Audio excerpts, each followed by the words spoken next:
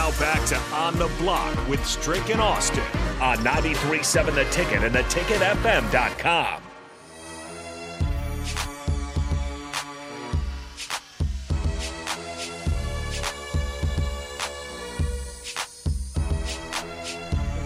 Back one more time here on the block.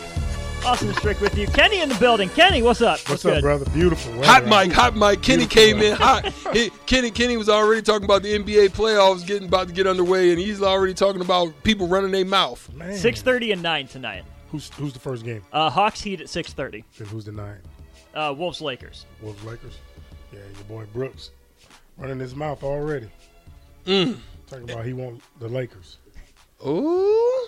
And LeBron. No whatchamacallit, no big fella tonight. He got suspended. Rudy Gobert. As deserving. He's deserved it. And he didn't even hit him with a two-piece chicken wing. He hit him with the little soft jab. They should have gave him a slap on the wrist. Man. Rudy? Yeah. That was a French jab. That's what I'm saying. Yeah, it was a little soft jab. That was a European. It was a white flag. That was a European steal on your chest. Yeah. That's all that was. You can't suspend my man. I don't understand that, but that's because it was caught on tape. Yeah. So you had to. But I would if I was Rudy Gobert, I would have appealed it and played tonight. Then it'd get caught up in the wash. The issue is it was a team suspension, not a league suspension. So the league didn't do it. It was the Timberwolves. Yeah. Well, then that lets you know it's deeper than that. It's deeper than that. Then. Something to it. Plus, that was a lot of money a lot of draft capital to give up, and Rudy Gobert is hot garbage this year. He knew it. And because Kessler is over there in Utah acting like what's his name? Eaton? What's the big dude? Mark Eaton. Mark Eaton. That's who he like over there. You coming in there, he throwing everything about the lane. He went way back. Mark Eaton. Mark Eaton. He went way back with Mark Eaton. Big Mark. I got to play. I think I got Mark Eaton for 1 year, and that's a big boy. Big old dude. Big body. Yeah. Jay. What's up? A lot of stuff going on, man. Kenny. What's going on? Which one you want to tap in on first? Let's talk about what Cluster said. Evaluate who you're around was what Cluster said. For what? He said, evaluate who you're around, and I said because it'll either bring you up or bring you down. He had talked about Tom Osborne had lost 7 straight bowl games, so forth. He came into a spring game, and he talked about what differentiates you from being good and great and taking it to another level to those who just want to be here for the cuteness, for the TV, for the girls, so forth and so on. And it was an establishing of culture at that moment. Is this a moment right now for Nebraska that they need to have a similar type of situation as they approach this spring game? Well, I mean, I don't think it means anything. I don't think the spring game is where you do it. I'm sure he did that at winter conditioning, probably after losing a bowl game, really taking some self-evaluation. You know, those little things that he talked about that Cluster mentioned are reason why he's, I think he's, the best coach of all time. I know he's one of the best. What Cluster said, I mean, that just rings true from middle school to high school to college to pros, if you're lucky enough to even do any of those things in a sports arena. But business, college, life, everything has to have a little bit of give and take. You can't be 100% party and then just, you had a lot of guys, I think that, and Kenny knows, we talked about the guys that we'd see at these like reunions or something. When you look, you like a wolf. You just know you just wasn't all the way in it. You play with guys like that. That, they sweatsuits and steaks guys. They like the sweatsuits. And they like to eat them nice steaks or at least I'm sure they get training table. Well, they like that. Regardless, and it doesn't matter if you're on scholarship or walk on. They just like being there. Yeah. What else, Austin? Let's pause for ID, and we'll be back in a sec. This is Lincoln's home for sports talk on the FM dial. Also online at theticketfm.com. On the internet. KNTK FM Firth. 93.7 The Ticket. I don't want to speak for a coach's perspective, but I'm sure it's easier with that time away and seeing, young men go through that especially. It's easier to tell who's there for the right and wrong reasons. As a player in that moment, is it obvious when guys are there for the, sweatsuits and steaks? For me, it was. Yeah, right away. And guys can change and mature, that. I mean, your maturity level as a freshman and when you're senior, things are more important and different.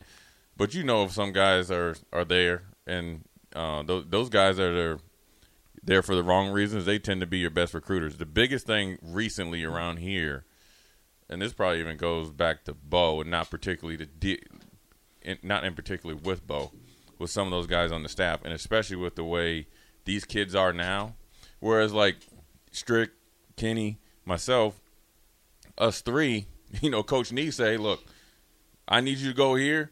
We just sense that we like a horse. We got blinders on. We going, and we expect everybody to go with us. McBride and everybody told us to go this way. These kids don't have blinders on, so they see everything and they try to evaluate everything, and then they assume stuff, and they read you, right? So if you aren't doing the things that you're preaching as a coach, whether it's position coach, obviously head coach, these players aren't dumb. So you can't just say, and you can do it a different way. Like you can be like let's just do, because everybody saw the video a couple days ago. Let's go somebody that's so-called flamboyant, Deion. Now, you know Deion personally. I know him less personally just because I've met him a few times. I know what he's built, what he's about. Like, all that's for the camera.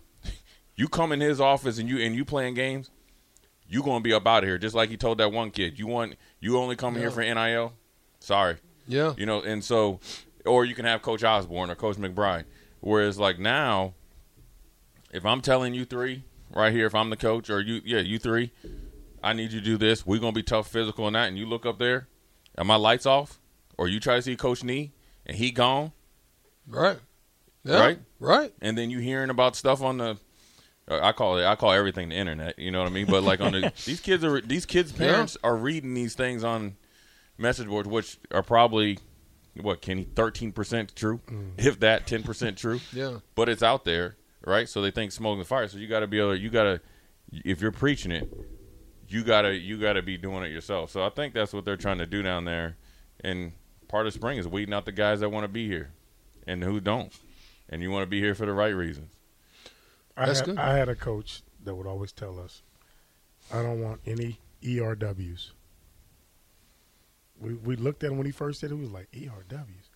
And he looked at us, he goes, eat, ride, and warm up. I don't want those guys. Yep. And them the dudes that break your concentration. They break your concentration. Yeah, I always took a MOB, a mob mentality.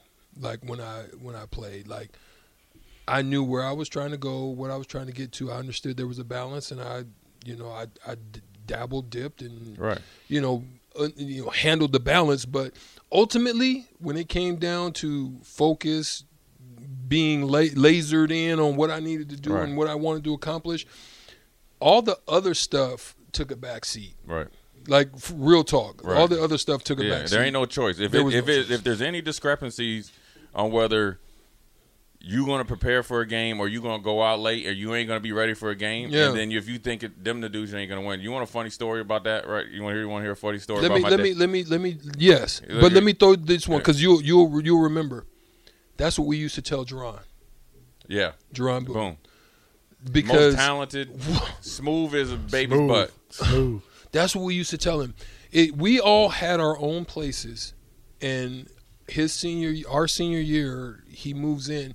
This is no slight to any of the people, but you're on different cycles of time. Mm-hmm. So when you're living with Clinton and football players, you guys, you're out. Right. You're in. So yeah, it's two different seasons, cycles. Two different. Yeah.